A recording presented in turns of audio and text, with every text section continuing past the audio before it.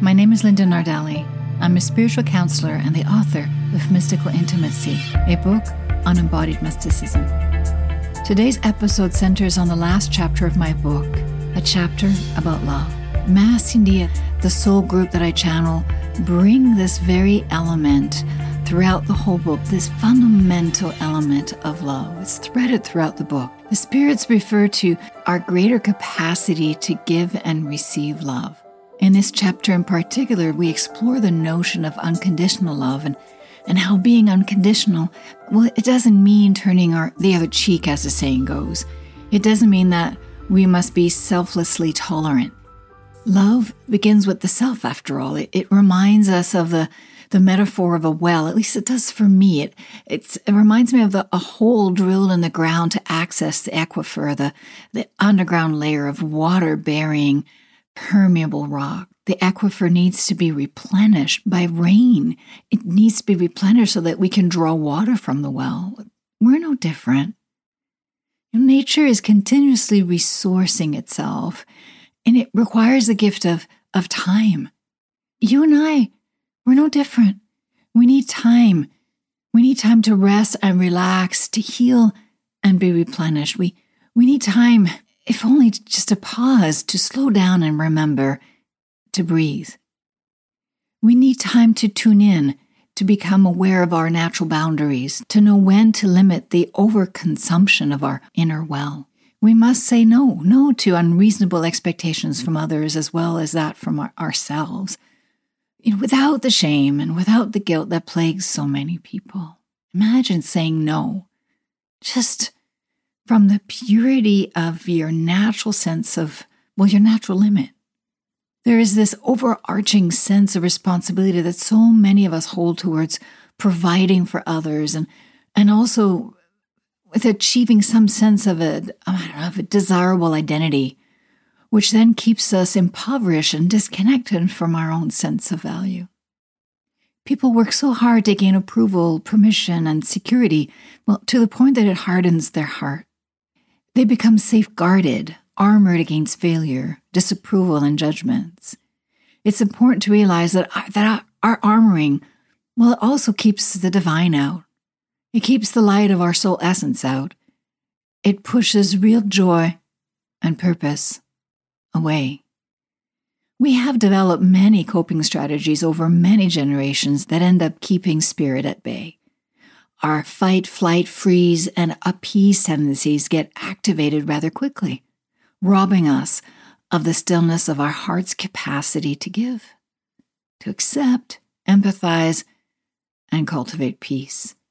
I wrote in my book that the gift of love endeavors to remind us that we are sacred, and it compels us to trust in life because that is what we need to be whole, body and soul, and to thrive. However, our trust is limited by the belief that we are undeserving. People can become quite convinced that they are unworthy, or conversely, they defend their right to be loved. How is it that our need to give and love has become such a battle? One way or another, there is so much unease. We don't live in a world that naturally welcomes us as we are. Rather, we live in a world that is constantly trying to change us and demanding that we accommodate other people's expectations, that we fit in, that we toe the line. Our fundamental need to be accepted, to be supported, to be seen and heard and understood, even soothed and reassured it's not welcomed in this world that has a harsh need to change us. Our fundamental needs then become easily overlooked and even pushed aside, hidden away, as we work so hard to measure up to an idealized sense of self-worth based on all these external factors. That is a duality of our human existence, the paradox between our need to thrive, our longing for purpose and connection, and conversely, our drive to survive. These pull us in separate directions. This need to belong and this drive to survive. We move towards what we dream of and we pull away from it. Every child that has these two contrasting needs, the self-expression and security. We need to express who we are, and we need to belong. As children, we have an intrinsic need to discover who we truly are, to be our authentic selves, to express. While we also need to be wanted and to be secure, to be safe. How do we discover and express our true voice and simultaneously receive mom and dad's acceptance as well as society's acceptance? And in most cases, a child's natural expression gets thwarted by these external, the disapproval, the expectations and criticism. A young mother I know shared how worried she is with how people, family members, teachers, other parents scrutinize her 3-year-old. She wants to protect her son from their judgment, and she recognized just how easy it is to try to mold him to fit in so that he'll be accepted. She's afraid that if he's different, he'll be ostracized. I know someone else who she didn't agree with being vaccinated, and this was for measles. And next thing you know, some other people that show some mothers wouldn't let their children play together. So standing apart, having more alternative thoughts can pull us apart. We've experienced that with COVID. So what person hasn't met adversity, judgment, and criticism? Looking back at our childhood, what child hasn't met with adversity, judgment, and criticism? As I mentioned earlier, we live in a world that has a harsh need to change us, and we ourselves try to measure up to an idealized version of who we think we should be to succeed, to win, to not lose, to not be lost. In my counseling practice, I see countless people deeply wounded by the criticism and the neglect they grew up with, and the conditioned disapproval and abandonment that takes place in their personal lives, at work, and in society. I wrote in this chapter that the true power of love is that it doesn't discriminate between good or bad, worthy or unworthy. It's not a force of punishment, regret, or blame, but rather a tremendous source of empowerment that sheds light onto all aspects of our lives. Love doesn't stop at the door and say, "I will not enter unless you are pure." Instead, love steps across a threshold. It holds nothing back, even if we don't believe it. This concept of love not discriminating between good and bad is threaded throughout mystical intimacy, because non-duality, or in other words, seeing life through the lens of non-judgment, well, that is embodied mysticism. We can't measure up or be good enough for love because love isn't a reward. We don't even deserve love. We need love, like we need water and air. That's the trick here. That's the key. No, you don't deserve love. You need it. Do you deserve oxygen? You need oxygen. It's natural. We needn't compete or strive for love, for it cannot be attained, explains Mass India. Love simply exists. It is not something you accomplish, consume, have, or have not. It is your birthright, not something you have a right to. It is already yours. So the most significant message in this book is that we give and receive love by accepting reality as it is, without trying to change or fix it. If everything around and within you had to change in order for you to love fully, you would wait a very long time. The world does not have to be secure, safe, and reassuring for you to welcome your divinity and be whole, nor do you have to be perfect. You can connect with your natural capacity to give and receive love fully by not making yourself or anything wrong. Mass India reminds us that we exist in this world and in multidimensional realms to be heartful, to be the expression of divine grace, not only when it feels good, but in all areas of our life.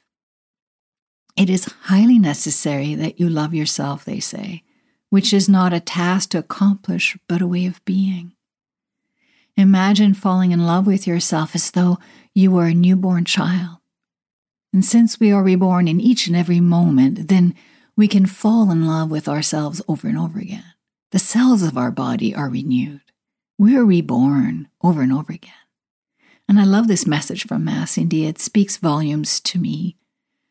I struggle with esteem. I struggle with not feeling like I belong. I struggle with having had a traumatic past, a childhood, and I get to repattern that child, and I get to take care of her, my inner self. I love this. Imagine falling in love with yourself as though this was the first day of your life. I wrote a poem called Eyes of Fire for this chapter, inspired by a Canadian song, a lullaby, written and performed by Marie-Jo Thériault. And her song is called Oiseau de Paradis, Bird of Paradise. It's a beautiful song. It's a lullaby that speaks to my inner child, and it always touches me, and I want to share this with you. I'll translate part of the song, so just to give you an idea of what moved me to write my poem. Marie-Jo Thériault, she sings the verse, Fais dodo, sois tranquille, j'entends ton cœur qui bat au bout du monde. Go to sleep, be quiet. I hear your heart beating at the end of the world. Laisse aller la tempête. Y a pas de bruit, y a pas de pleurs, fais confiance. Let go of the storm, the noise. No need for tears. You can have faith. J'arrive avec des fruits et des fleurs sur un oiseau de paradis. I come with fruits and flowers on a bird of paradise. Sur ses ailes de feu, ses yeux qui percent la nuit. On its wings of fire and its eyes that pierce the night. J'arrive du bout du monde pour apaiser le vent et la pluie. I arrive from the ends of the world to appease the wind and the rain on a bird of paradise. That's love. That's love. Oh my goodness, I love this song. I feel soothed by the lyrics, and I feel loved. I didn't grow up being sheltered from the storm. Outside my door, the storm raged, and I often felt so afraid. My parents would fight. My grandparents disapproved of them, and the world seemed like such a harsh place. Yet, I drew, I made drawings, I created, I wrote poems, and found solace in nature and in spirit. As a child, I prayed. I communed with a deep sense of the divine. That is what this poem is about. The poem Eyes of Fire. My love for you has eyes of fire that pierce through the dark, reaching from the heavens to illuminate the way. My love is inexhaustible, a blessing from the night to appease the storm and shelter you from the wind and the cold. My love, you are beautiful even as you pull away from me, afraid of the light, afraid of me, seeing through you. My love, there is no armor that can hold me afar. I come to you bearing gifts and the certainty that you are my joy no matter how ashamed you feel. Oh, my sweet darling, there is no darkness in you I cannot imagine whole and healed. You are beautiful, even as you pull away from me, afraid of the light, afraid of me seeing through you. This line says so much to me. It speaks of how afraid we are of love. It also speaks of the fear we have of being seen for who we are, not who we want to be or how we want to be perceived, but for who we are, because we see flaws in ourselves. Right?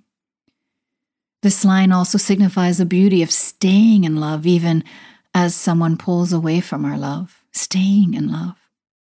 Imagine staying in love even as someone you love pulls away from you, someone that is afraid of the magnitude of your affection and care. There is someone dear to me who once told me that she couldn't take how much I love her, that it intimidated her. And instead of receiving the gift of my time, my care, and the food that I brought to her once, she projected her fear of being judged by me. That's what she knew. So she reacted and she insisted that I thought poorly of her and made up a whole story in her mind and then proceeded to defend and justify that story. I hadn't judged her in the slightest, and it was only through reflective listening, guarded against the potential that I would take it away. And her reaction also triggered that for me. It's like, no, she's taking her love away from me. Oh, if only we would listen. If only we would listen unconditionally. What clarity comes of that. It's amazing. So in the poem, the line, my love, there is no armor that can hold me afar. I come to you bearing gifts and the certainty that you are my joy, no matter how ashamed you feel. These words are a promise and speak of the power of love. Too often love is taken away when we don't meet others' expectations. My sweet friend, was struggling with post-trauma and living past abandonment. It's only natural then that she would project that onto me as I was, really a safe person for her to work that out with, I had made that commitment to her. She's like my daughter. I had made the commitment a long time ago to be there to work through these tough points in relationships. Oh, my sweet darling, there is no darkness in you I cannot imagine whole and healed. And this is what I do in my work as a healer, as a spiritual counselor. I see people as whole. I think it's important. I trust where they are. If there's resistance, wow, isn't that amazing? If they're struggling with something, if they're pushing me away in some way because they're afraid or they don't feel safe, that's information. And to me, it's amazing. I get to see them in their rawness, as well as their sublime openings, their incredible revelations. It's amazing.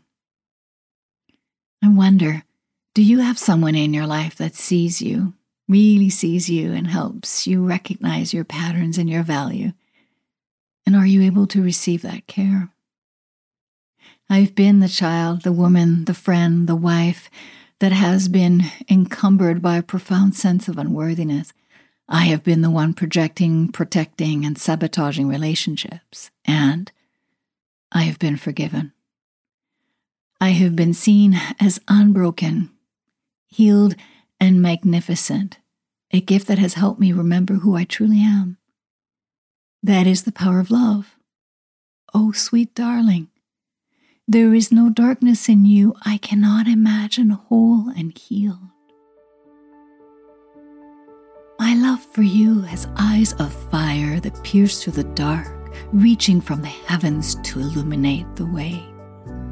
My love is inexhaustible, a blessing from the night to appease the storm and shelter you from the wind and the cold. My love, you are beautiful even as you pull away from me, afraid of the light, afraid of me, seeing through you. My love, there is no armor that can hold me afar. I come to you bearing gifts and the certainty that you are my joy, no matter how ashamed you feel. Oh, my sweet darling, there is no darkness in you I cannot imagine whole and healed. I recently listened to a conversation between Marianne Williamson and Oprah, a conversation about forgiveness. Marianne mentioned that at her lectures, she encourages people to pray for those who have done them wrong. She says, pray for those people's happiness every day for 30 days, every morning, for 5 minutes if you can. In the conversation with Oprah, Marianne goes on to say that our greatest power to change the world is to change our minds about the world. What she says next is a perfect depiction of what occurs when we pray, when we let go and are generous with the power of our love. Marianne says that if you pray for the happiness of others, one of two things will happen. Either they will behave differently or you won't care. Ultimately, you won't be invested in their response. We often think of returning to love as giving in or giving up, and it can seem so hard and impossible. Hatred sets in. It gets lodged so deep in our hearts that it prevents us from knowing the beauty of forgiveness. And yet, it's much easier to bless someone than to hang on to the hurt, the blame, the bitterness. Marianne has a great take on the universe as self-organizing and self-correcting, with the idea that if anyone does anything that is a transgression or a betrayal, well, the universe takes care of it. She says the universe has a way of returning to us whatever has been taken away. She calls this the principle of divine compensation. If my heart is closed, she says, I won't be able to receive the miraculously new possibility that the universe is bringing. The possibility is held in trust for us by the Holy Spirit until we're ready to receive it. So as long as we keep our heart open, the universe will find a way to support us. If our hearts are not open, we can't receive the possibility. This reminds me of Mass India's message in chapter 8. They say that abundance is at our fingertips. To be fulfilled, to thrive and be well and whole, we must open our receiving channel. Mass India also says that we are exactly where we need to be in perfect divine time, standing beside the person, child, spouse, co-worker, friend that is eminently linked to us in a sacred way. Nothing is by chance, as all energy is interconnected and on purpose.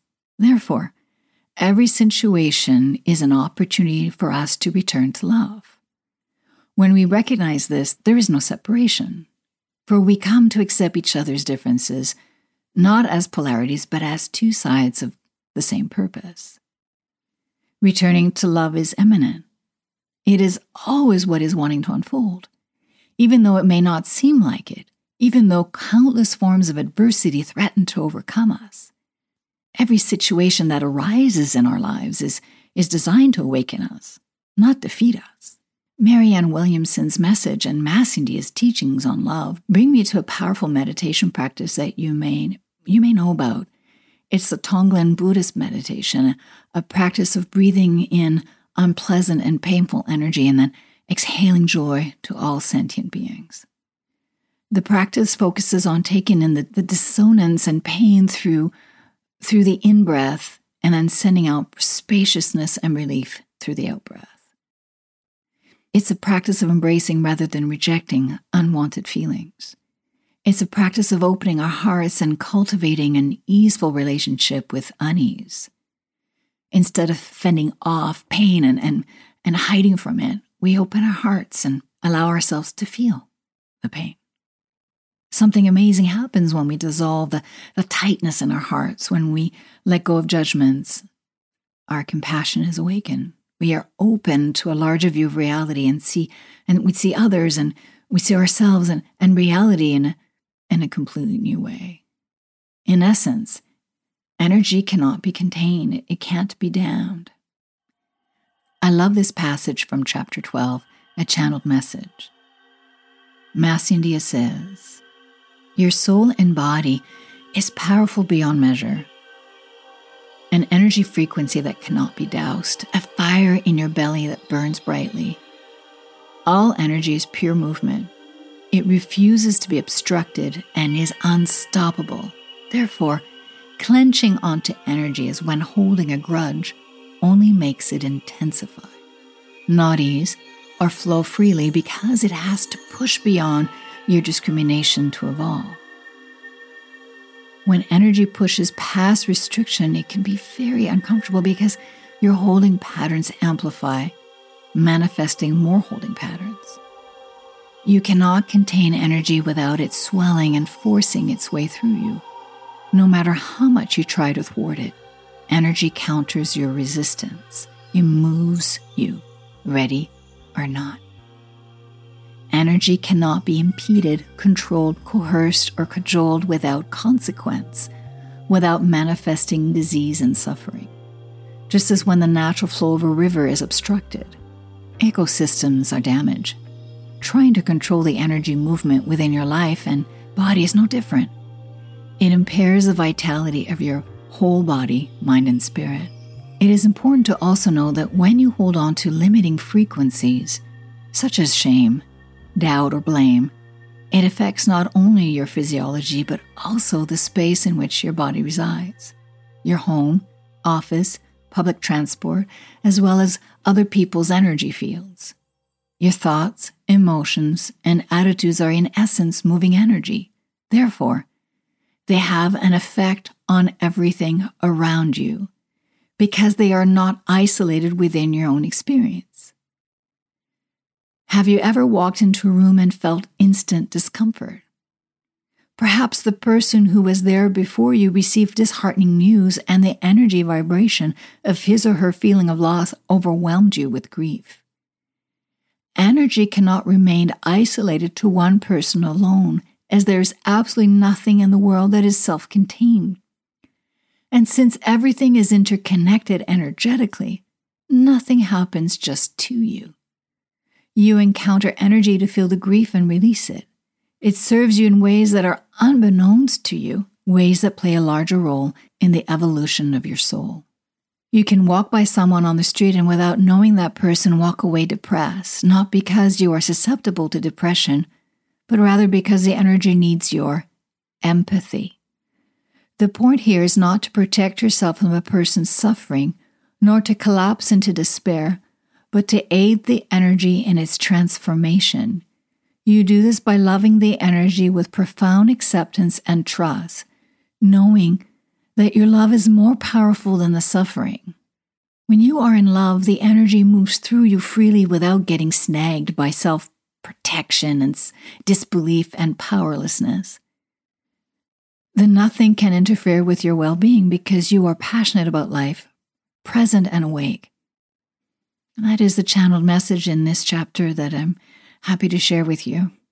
Thank you for joining me for this. Well, it's the second to last episode in the podcast series on my book, Mystical Intimacy. The Body Soul Podcast is brought to you by Linda Nardelli. You can find out more about her book, Mystical Intimacy, on her website, lindanardelli.com, and on Amazon. The podcast is her deepening exploration of the book's messages and the teachings of Massindia. Music for this episode is from the Purple Planet collection, written and performed by Chris Martin and Jeff Harvey, and the podcast editing by Igor Masherikov.